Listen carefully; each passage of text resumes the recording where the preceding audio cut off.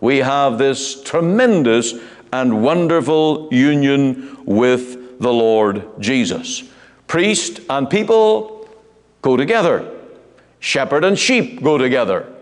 King and subjects are in the one kingdom. Now this truth is even more magnified here in John chapter 15, where the Lord Jesus said, I am the vine, ye are the branches. And what an astonishing analogy this is. The Lord is that vine that gives life to every single branch.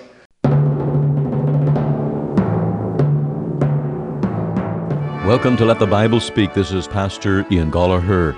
And today we're turning to the Psalm 8. And I want you to imagine yourself walking down a busy street, perhaps in the center of the city. And there are those heads bobbing in front of you, bodies, endless, countless numbers of people walking along that street. Then I want to bring you to this statement in Psalm 8, verse 4. What is man that thou art mindful of him, and the Son of Man that thou visitest him? And here is the wonder of God's interest in man.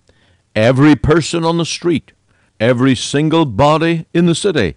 Indeed, the Lord says, every hair on our heads he knows.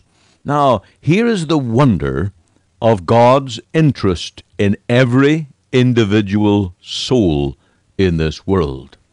We see this by the visitation that he makes. It's not only that man is mindful of us, but that he visits. For God to even think of man is wonder enough, but to visit us is greater still.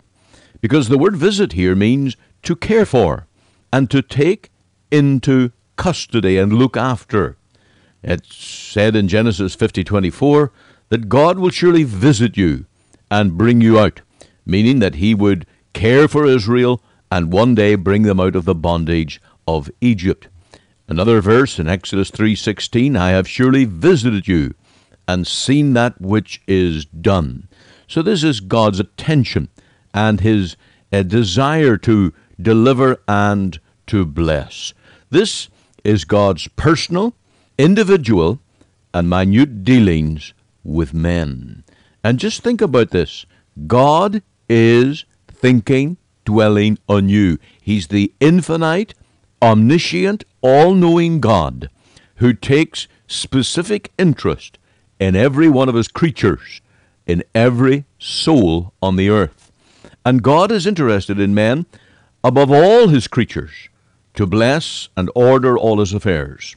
This is God's delight to govern each and every soul, especially, of course, his own children, to save and redeem. And for those for whom he sent Christ to die on the cross to shed his blood, God will bring them to redeem them and one day bring us home to glory. Now we see this wonder of God's interest in man here in Psalm 8 when man is compared with other works of God, when compared with God's own glory, who has set thy glory above the heavens. Now God stoops to look into the heavens.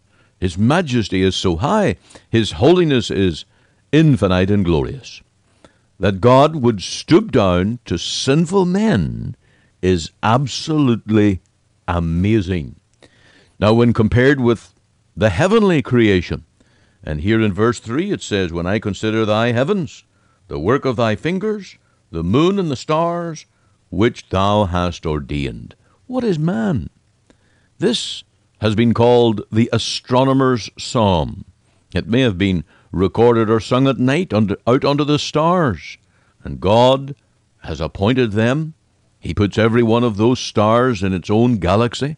How foolish to think that they are the result of random forces. Every star in its place, every galaxy in its Milky Way, and God, the God of the universe, holding them up by his power. And when we think of what God is doing in the galaxies, and then what he's doing with man, this is a mystery and a wonder. Then verse 5, compared with angels. For thou hast made him a little lower than the angels, and hast crowned him with honor and glory. Now, angels are pure spirits. Being without bodies, they are not hindered in any way in their worship and service for God. But of course we are in these bodies in which we dwell. And yet God has made man to be the king of creation. He has dominion over all the earthly creatures. And we're told here that he's crowned with glory and honor. He's made to have dominion over the works of God's hands. Thou hast put all things under his feet. And it goes on to talk about sheep, oxen, the beasts of the field, the fowl of the air, the fish of the sea, and whatsoever passeth through the paths of the seas. O Lord our Lord, how excellent is thy name in all the earth. And here the psalmist marvels at God's interest in man, even though he's a sinner. God takes delight in man whom he has created. And of course we know that because the Lord Jesus came in the likeness of men. He was made in our very likeness. Let's unite together and just give God thanks for declaring his interest and his care for us. Father, we praise thee today for the gospel of the Lord Jesus. We thank thee for your interest in men. You did not make your Son in the image of angels. You did not make your Son in the image of any other creature, but he took the form and nature of men, and he was fashioned in the likeness of men, so that in the fullness of time, being made of a woman, he would redeem them that were under the law. We thank thee today for our precious Savior, our Redeemer, the proof positive that God loves sinful men. And we thank thee for the blood of Jesus that was shed on the cross, that blood that reconciles, that blood that covers every sin, that blood that leads us home in fellowship to our Heavenly Father. O God, bless us today for Jesus' sake. Remember those that are facing the struggles, the cares, the needs of life. Lord, we thank you that you see, and you care, and you intervene, and you hear the cries of your people, and you open up new ways, and you lead us in the paths of righteousness for your name's sake. So do it today, Lord. Come to the aid of your children, and let thy blessing be upon us. We pray in Jesus' name. Amen.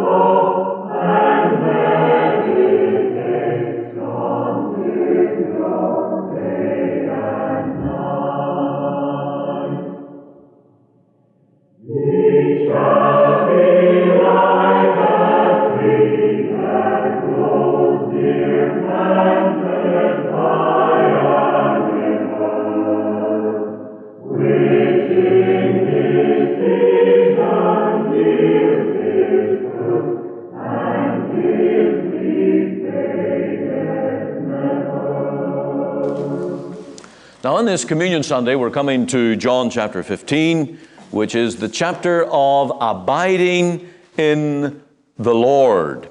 This communion feast is indeed intended to expound and have us experience this two-way communion. In 1 Corinthians 10, we are told that the cup of blessing which we bless, is it not the communion of the blood of Christ?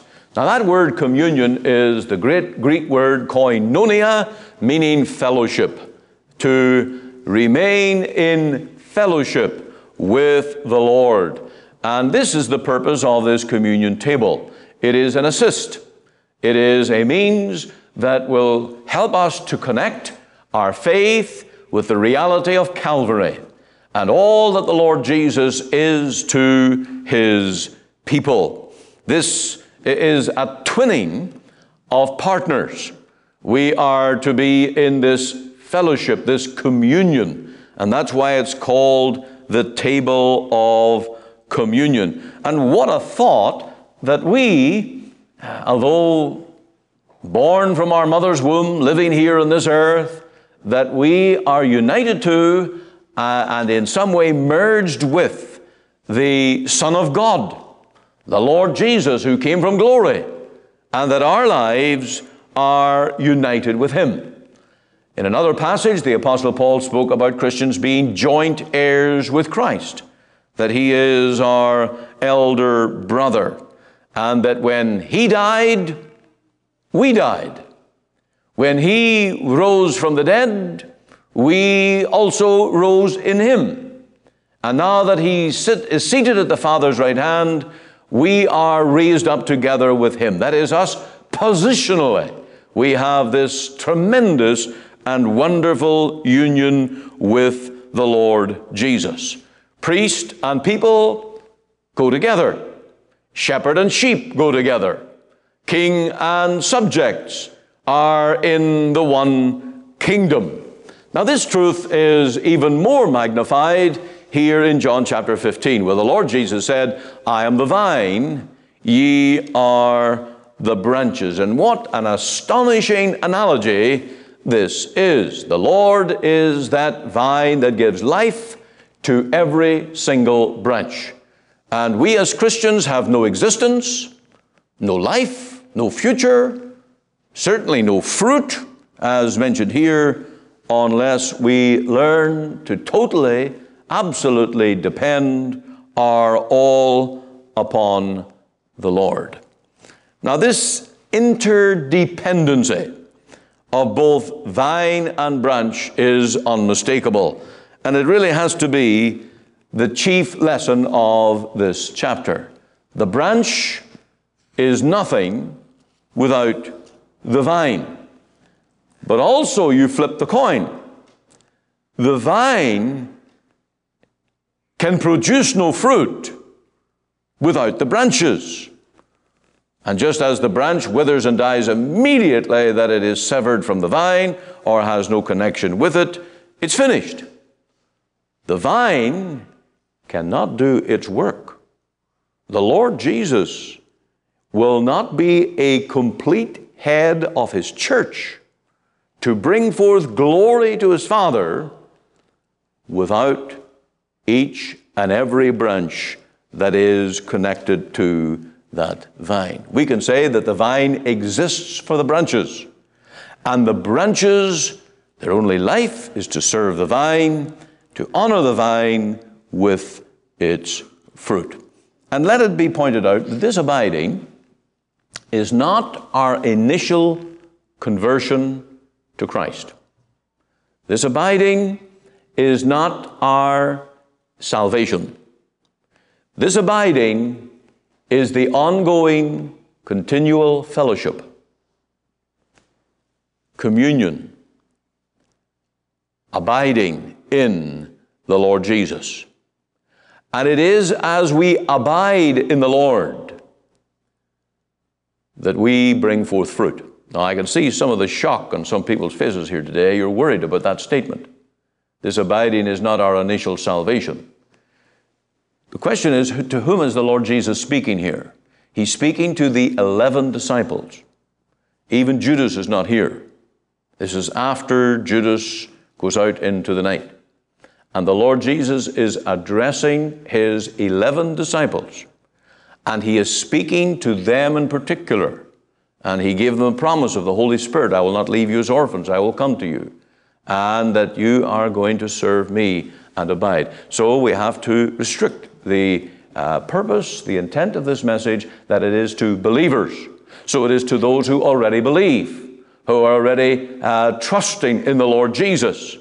And the command to the Christian already believing in the Lord Jesus, already going to heaven, you're already going to the kingdom of glory, you are joined to the King, you are a sheep belonging to the shepherd, you are a worshiper under the headship of your one priest. Now the secret to bearing fruit is to abide. Remain in fellowship with the Lord. Now, the Greek word behind the word abide means to remain. Stay attached. Do not depart. Do not get lopped off. Do not try to do things on your own. Remain totally dependent upon the vine, and then we will have the fruit. So it is our responsibility to abide in the vine. Now, it's the Lord's responsibility to bring forth the fruit. The Lord will take care of the fruit if we ensure that we constantly abide in the vine. Now, on Friday morning, I had a very nice, simple outline with 3 P's that I was going to give you at this point and tell you this is now the outline of the sermon. But the more that I looked at this, the more I tweaked and changed and worked and thought and prayed and got back to this, and we end up now just with 1 P. The possibility of abiding in the vine. Is it possible? That's our task here today. Now, the whole possibility rests on the claim of the Lord Jesus. He says, I am the vine, ye are the branches. What a claim! This is absolutely astounding. Do you know of any other religious leader that made such a claim as this? I am the vine. I am the source of all life, nourishment, strength. Your future is absolutely fixed in me and me alone. And then he goes on to say, I am the true vine. Now, you could look at that 2 ways. It means that all others are phony and false, or I am the vine that will give you perfect fruit.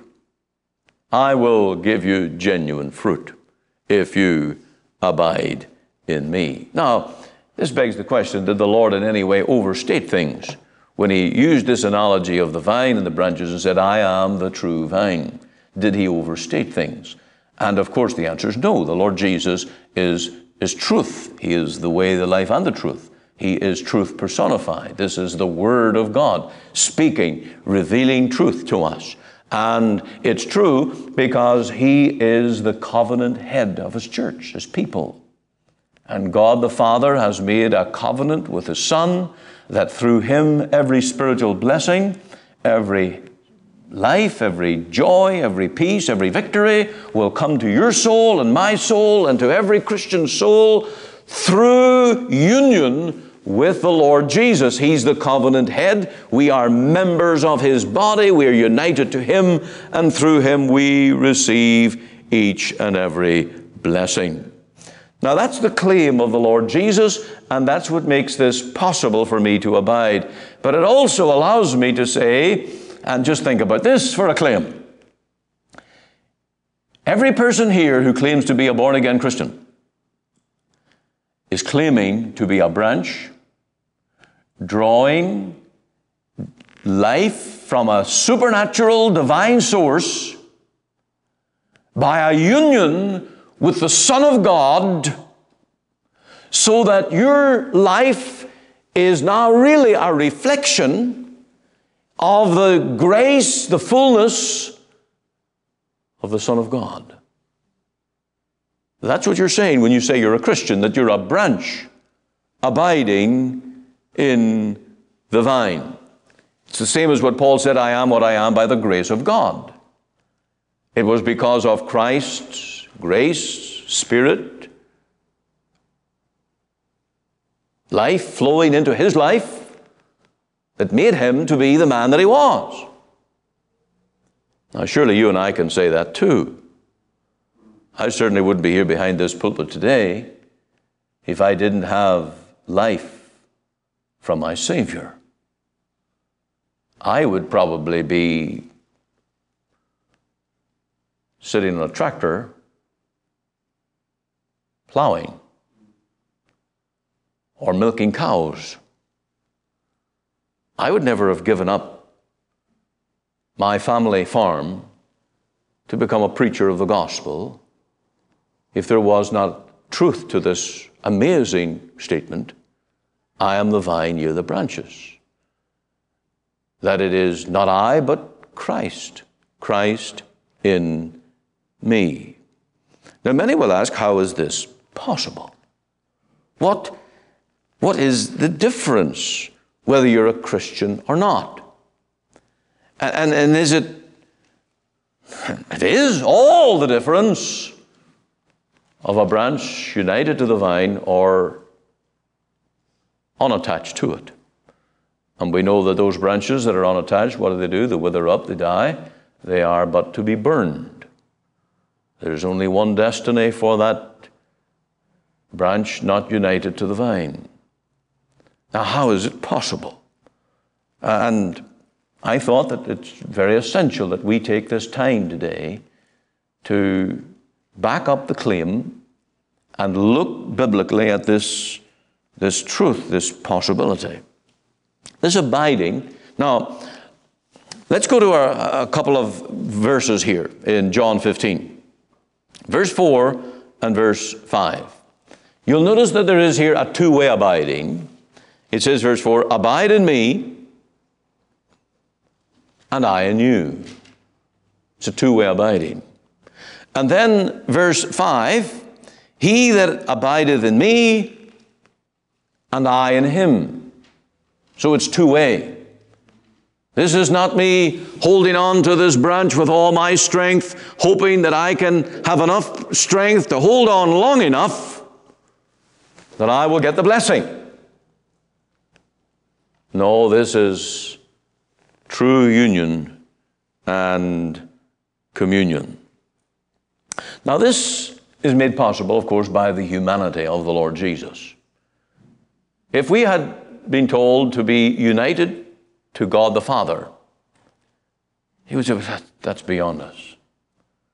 But when our Lord Jesus, the second person of the Trinity, came and took a human nature and drew near to us as the friend of sinners in a real human body, we can now realize that this is now possible because he has a real human body just like us. And therefore, he is our high priest. He is a high priest who can be touched with the feeling of our infirmities. He is the one who triumphed over sin in his life and in his death. And he was formed in our very nature. We can grasp that this is a wonderful union in the very human nature of the Lord Jesus. Now, is it physical? Are the bones in my body, the flesh in my body, physically attached to the Lord Jesus? No. We have separate bodies. But I know that my Savior's interested in me. And I know that when the Bible says that Christ died for sinners, that he worked, died, suffered in my place. He became my substitute because he died in a real human body. And he would have my sins transferred to him, and his righteousness, good works, are transferred to me. And there is this union, communion, this togetherness that I am in Christ and he is in me. Now, this abiding is made possible, of course, by the atonement. The blood that Jesus shed on the cross in his sacrificial death. And atonement means to bring God and man together to be at one. And it is by the blood of Jesus that we are brought nigh. Paul uses this in his theology in Ephesians, that we who were aliens, strangers, and afar off, are now made to be heirs and to draw nigh by the blood of Jesus. Now, we're coming to a communion table today where Paul says that this is the communion in Christ's blood. And so communion is possible on the terms of the blood. And we would say that it is absolutely impossible for any man, woman, young person to be reconciled to God, to be in fellowship with God, without a saving interest in the blood atonement of the Lord Jesus. And I must ask you, is that the reason, is that the terms by which you come today to the communion table of the Lord? You come to enjoy fellowship through the blood. When you take that cup, it is a symbol of the blood of Jesus. Your faith is to be in that blood. Romans 3:25 talks about faith in his blood. And if your faith is in the atoning blood of the Lord Jesus, you take that cup with a definite purpose. There's a reason behind it, because this cup represents your personal saving interest in the Lord Jesus. And you know that your life, your heart is connected to him on the terms of the blood. And without that victory at the cross, where Jesus was your sacrifice, there would be no hope. Absolutely no hope.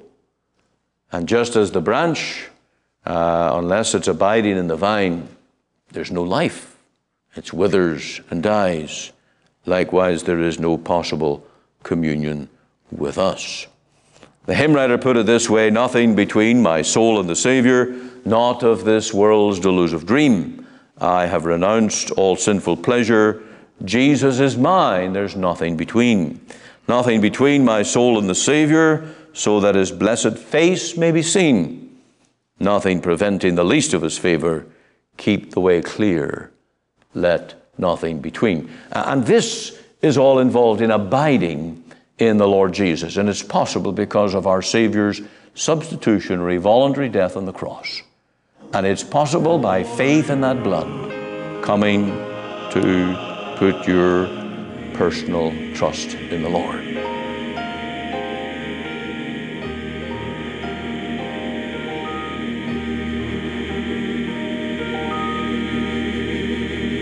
You are listening to Let the Bible Speak, the radio broadcast of the Free Presbyterian Church in Canada. This is Pastor Ian Gollaher. If you missed part of today's program or would like to hear it again, you can find it archived by program date on our website. Just go to www.ltbs.ca,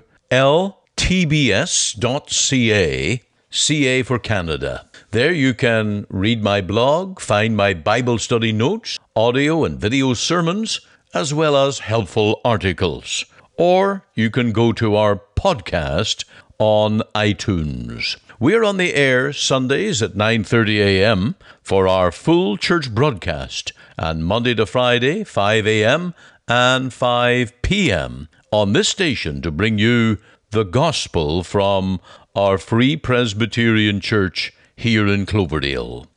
We also invite you to our church services on Sundays, 10:30 and 6 p.m. Through our website, you can listen and view to our online services at 10:30 and 6 p.m. Make it your Sunday worship.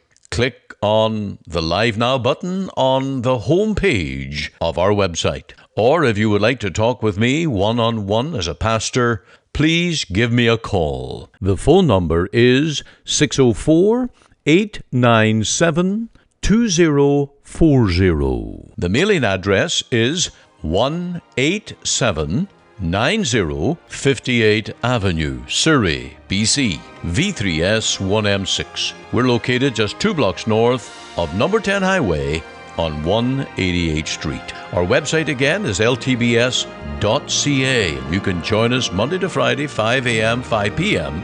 here on the station as we let the Bible speak.